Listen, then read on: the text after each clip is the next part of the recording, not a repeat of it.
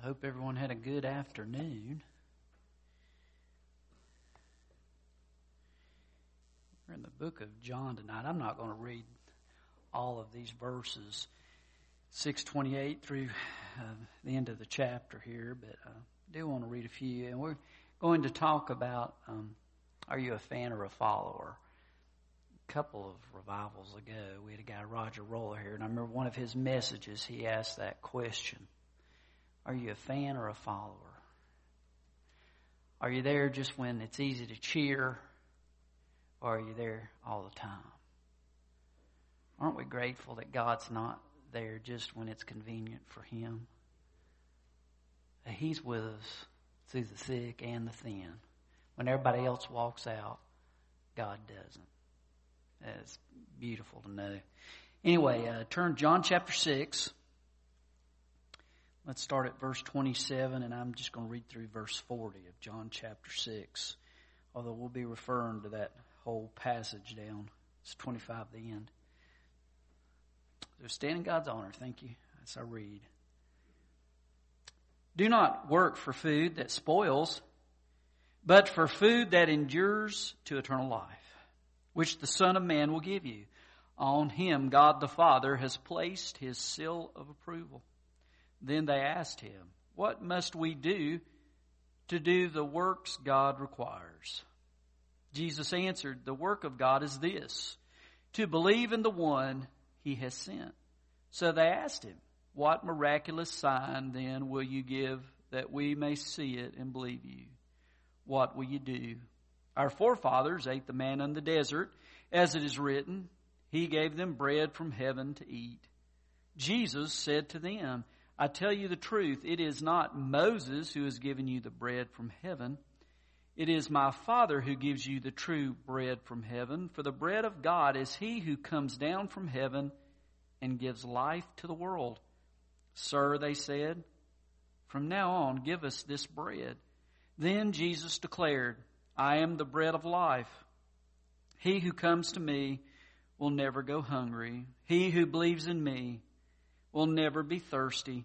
But as I told you, you have seen me and still you do not believe.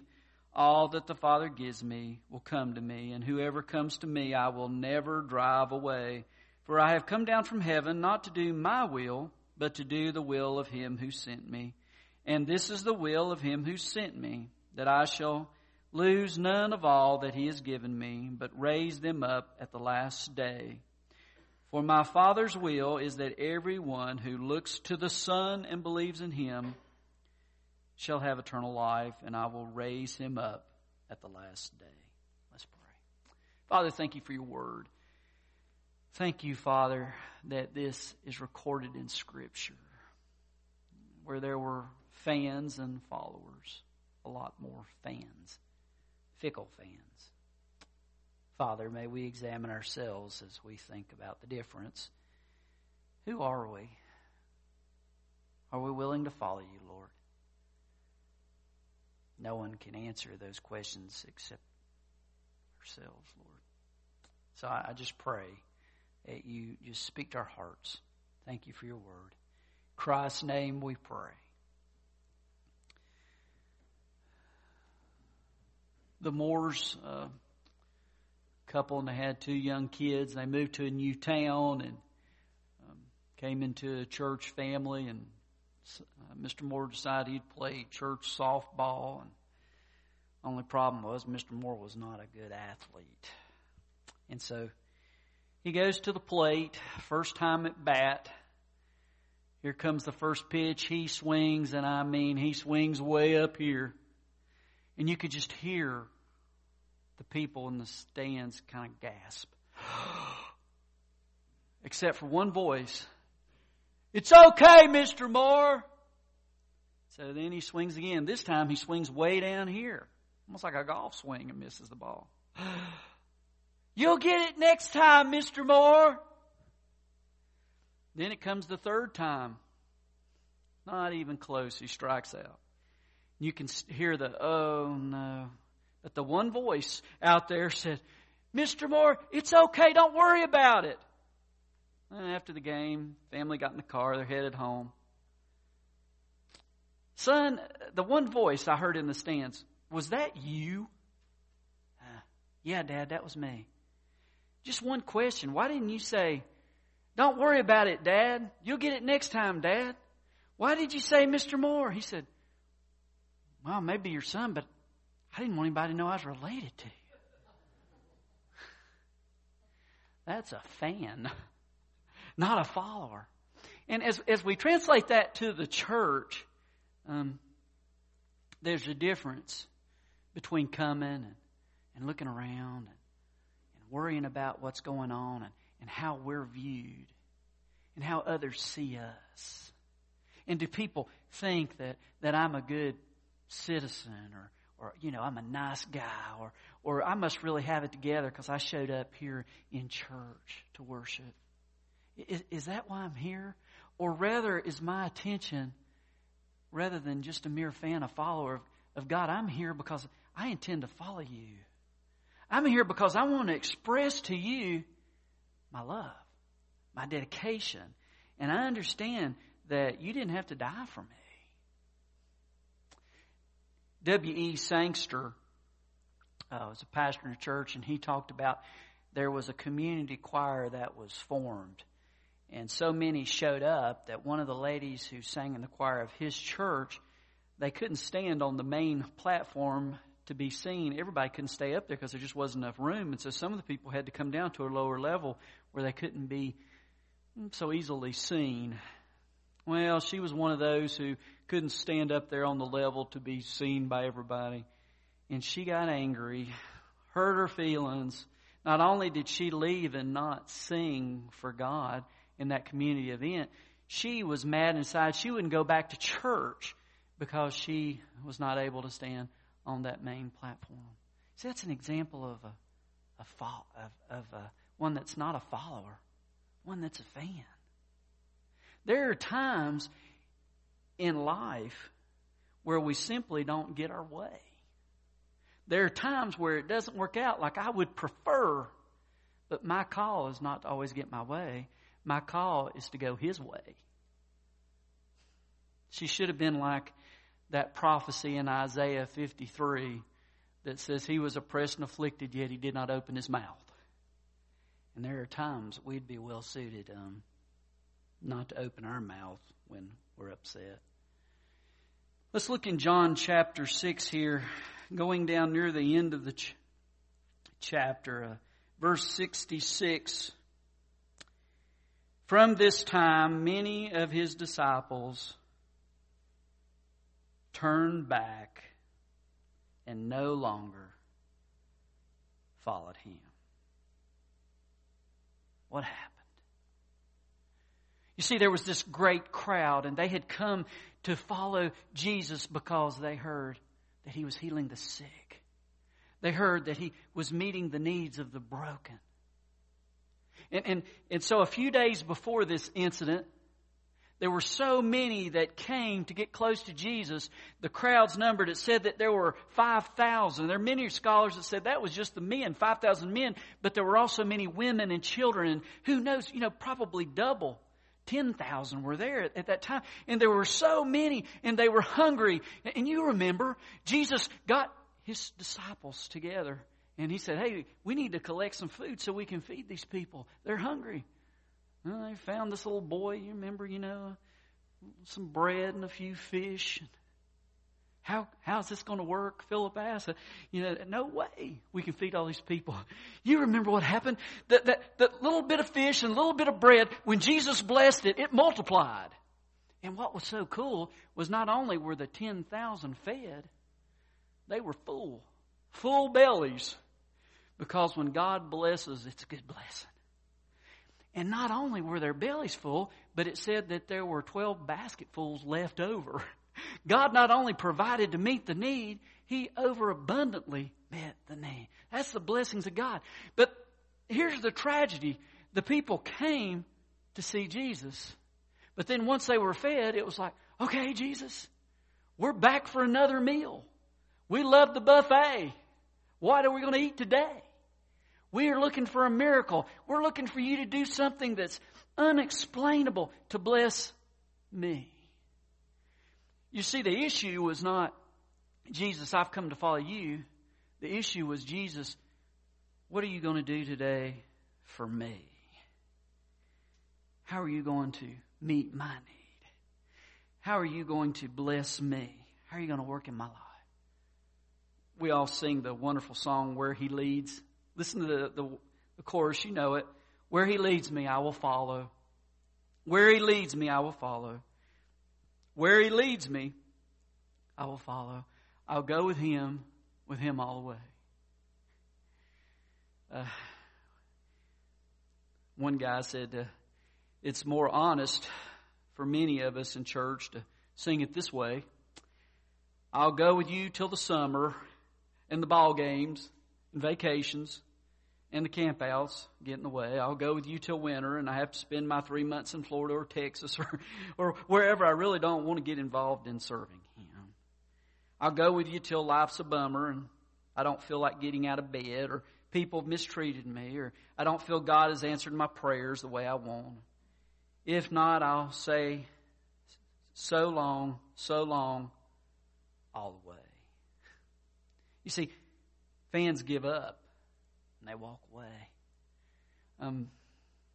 If you've been to sporting events, or many of them, I'm sure you've seen the occasion where home teams getting blasted. It's not even close. About halftime, people will leave early so they can, miss the traffic, so they can leave. Our call's not to just leave when it gets inconvenient, when it's not easy, when things are not going to convenience us. That's a fan. It's not a follower. You see, fans come for the ritual. Fans come because I like it that way. It suits me. I'm going to come in order for me to be pleased and to be comfortable. Where a follower comes not for the ritual, but to experience Jesus. To be honest and say, God, I need you in my heart. I need more of you, not more of me. I don't want to come just to go through the motions. I want to come to see the Master. And that's a big difference. And that doesn't happen unless God shows up in His power. And too often, hey, I'm guilty of this too. Too often we settle just to show up instead of seeking God to show up. And there is a difference. Not that we shouldn't be here, but our longing and passion and desire is that we'll meet Him. Fans, have the spiritual words. Talk about how hard they serve and what they sacrifice. But followers, they know those words of Jesus where He said, I am the living bread that came down from heaven. If anyone eats of this bread, he'll live forever. This bread is my flesh, which I will give for the life of the world. You say, what in the world? Eating flesh, cannibalism? Is that what He's talking about? Is, literal cannibalism? To eat of the flesh? So many turned away. So many walked away, when they heard those words. Jesus goes on. He says, I'll tell you the truth. Unless you eat the flesh of the Son of Man and drink His blood, you have no life. You have no life. Whoever eats my flesh and drinks my blood has eternal life, and I will raise him up at the last day. For my flesh is real food, and my blood is real drink. Whoever eats my flesh and drinks my blood remains in me, and I in him, just as the living Father sent me, and I live because of the Father. So the one who feeds on me will live because of me. There's another time where Jesus used some allegory where He said, if your eye causes you to sin, pluck it out. If your hand causes you to sin, cut it off. And I'm not an advocate saying that. Man, we'd all be a sore shot. We'd be maimed for sure because of how we are. Jesus wasn't making a literal appeal to cut off hands and pluck out eyes. But He was saying, if this keeps you from walking close with me, man, there needs to be an examination. You need to come to grips with this and be honest about it. And say, God, what do I need to let loose of so that you can grab hold of me? with a better grip because I'm holding so tight to something else. And in this case, it's not so much of, cannibalism, you're eating my blood, but he's saying, I am the life. Another place said, I'm the way, I'm the truth, I'm the life. Hey, the answer is found not in a philosophy, it's found in the person of Jesus Christ. And he's saying, I am the center of what matters. Eternity is based on me. Jesus Christ. That is literally what it means to feed upon Christ. As we come here and our desire is to look at His Word, it's God, fill my soul. Spiritually nourish me because I'm starved. Because I need what only You can provide. That's what makes the difference. It's one thing to come to church, see a performance. Some churches are well-oiled machines in the way they are able to produce beautiful music, sermons that are eloquent. And I'm not saying that's good, but it's not enough. We need God. Only God can change lives, and only God can change hearts. That doesn't mean we don't strive for excellence. It just means we realize we need more. More than the excellence we can provide, we need the Holy Spirit to literally fall upon us and to change us. Let's go back to John 6, verse 42. Or let me start 41. It says, at this the Jews began to grumble about Him because He said, I'm the bread that came down from heaven. They said, is this not Jesus, the son of Joseph, whose father and mother we know? How can He say, I came down from heaven? They began to grumble. They were missing the point. They were caught up in what they knew of the old covenant, where God provided manna and provided a bread to nourish and feed the people day after day. But Jesus was saying, I am the bread of life. I am that daily nourishment that God wants to provide to feed you and to give you the nourishment that's needed to have a healthy relationship with the living God. And that's the ultimate point that He is trying to make there. And these people, they're grumbling. They're calling Him a liar. And that's what fans do. There's a discontent that's spread in their lives and throughout those who know them. And all they seem to care about is justifying themselves.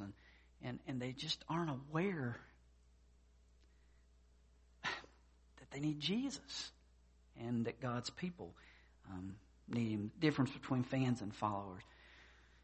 Followers are willing to suffer. Followers are willing to keep their trap shut at certain times and open it at other times where it's not comfortable as well. Followers, when everyone else walks out, stops and says, Lord, keep me close. Otherwise, they would walk out too. Look down at 66 as we get near the end of the chapter. Or let me start 65. He went on to say, this is why I told you that no one can come to me unless the Father has enabled him. Before I go on, I want to make this very clear. Man, we are called to share the gospel, but you and I do not have the power to save anybody. I remember, I'm sure I've shared this story, but when I was in high school, there was a friend of mine I had tried to talk to. And matter of fact, last I heard, he's a wino in my hometown. He just never got it together. So sad. But I decided his name's Sammy. I decided I was going to argue that rascal into the kingdom of God. So we got in a shouting match. Boy, that really won him over. I'm being very sarcastic, obviously. You don't argue people into heaven. If I can convince you into it, somebody else can convince you out of it. The truth of the matter is, that's God's stuff, man. God is the one, and that's where prayer is so critical.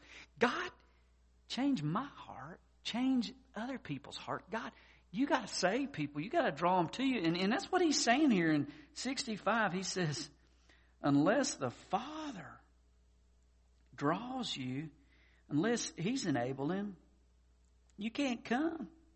You can't come unless that happens first. In verse 66, we see that there are many who had not been enabled by the Father, had not heard the call. From this time, many of his disciples turned back and no longer followed him. The fans headed out the exits. They didn't stay. Wow, look what happens next. Jesus turned to the 12. You do not want to leave too, do you? Now, this doesn't seem like a popular way to build a real ministry to me. We're going to build a church building and we need some people to give some money. You 12 are left. You want to leave too? Look what happens. Simon Peter answered him, Lord, to whom shall we go? You have the words of eternal life. We believe and know that you are the Holy One of God. You see, that's a follower. There's nowhere else to go. Jesus is it. He is the one to follow. He is the one to trust. Where he leads me, I'll follow. Where he leads me, I'll follow. Where he leads me, I'll follow. I'll go with him all the way. Remember what Jesus said? If anyone would come after me, he must deny himself, take up his cross, and be my fan. No, and follow me. Right? Years ago, one Chicago youth minister planned a spring break mission trip to Florida. He began to worry about the beautiful beaches in Florida. Man, are these teenagers really going to be focused on mission work? Or their mind's going to be everywhere else? And so as he prayed about it, the youth minister came up with an idea. He took some lumber and he nailed together a crude cross that he was able to somehow slide into the middle of the bus where all those teenagers sat. And as they began to leave for Florida from Chicago, he said to the group, he said, guys, we're called to follow Jesus. We're called to bear the cross and to be his disciples. So everywhere we go, we need to carry this cross with us and take this cross with us. And you could hear the teenagers, oh man, really? And so, they went in the restaurant. They had several teenagers. They're carrying the cross into the restaurant. They're all embarrassed. Oh, this is crazy. And then they sit down to eat with a cross. They make it to the motel. They carry the cross in the motel. And the cross is with them. They go to the beach and they place the cross in the sand and they enjoy the water and they share the gospel. But nearby is always the cross. Everywhere they went on that trip. And at first, the cross was something to be ashamed of. Man, look at this big old ugly hunk of wood, this cross that we've got to lug around. But after a while, they began to identify with the cross. And the cross took on a special value. And it began to get the point, they began to fight over who's going to carry the cross to the next place. Until it came time to come home and they took that cross and they proudly put it on the bus with them and headed back. 15 years later, that youth minister got a phone call from one of his youth that had gone on that trip and said, I just wanted to tell you. He said, I'm an accountant now and love my work. Sometimes I lose sight of what life's really about. I remember that last night when we were on that retreat in Florida. You had us come up and we had written out a sin that plagued us, that really struggled with. And you had given us a nail and you came up and said, nail this to the cross. And then you burnt those pieces of paper and they were gone, all that was left there were the nails on the cross. And then you took the nails out and gave each of us a nail. He said, I just want you to know that in my office drawer I still have that nail. And all these years later, when I'm down or depressed or I kind of lose my way, I take out that nail and I remember that trip. And I remember that I'm called to carry the cross. You know, you and I don't carry a literal cross around everywhere we go. But we're called to carry the cross. We're called to carry the gospel. We're called to be more than mere fans. We're called to be followers. Let's pray. Lord, thank you for your word. You are the bread of life. There is nowhere else to find sustenance that is lasting. You alone, Jesus. As your word says in Acts 4:12, for there is no other name under heaven given to men by which we must be saved. Father, may we not forget the cross and the beauty of the cross, and that we are called to carry the cross, that others may see that beauty comes through a sacrifice. Father, thank you for that message. And may we examine our hearts to see where we are on that playing field of fan or follower. Call us to you. We all have our problems, no doubt about it. But I know that you're bigger than any of that. And we worship you as we think of the altar here, a place to pray or coming forward or just doing business with you right where we are. Fix our eyes upon you, upon the cross. Remind us we're forgiven and stir us to go to others that haven't figured it out yet, that need to hear your voice, and for whatever reason you've chosen to send out a bunch of inadequate servants to carry the message and the cross. Thank you, Father, it's not up to us. We're just messenger boys and girls. But there's power in the cross. Foolishness to those who are perishing, but to those of us who are being saved, it is the power of God. May you work, O Lord. In Christ's name we pray. Amen. Let's stand.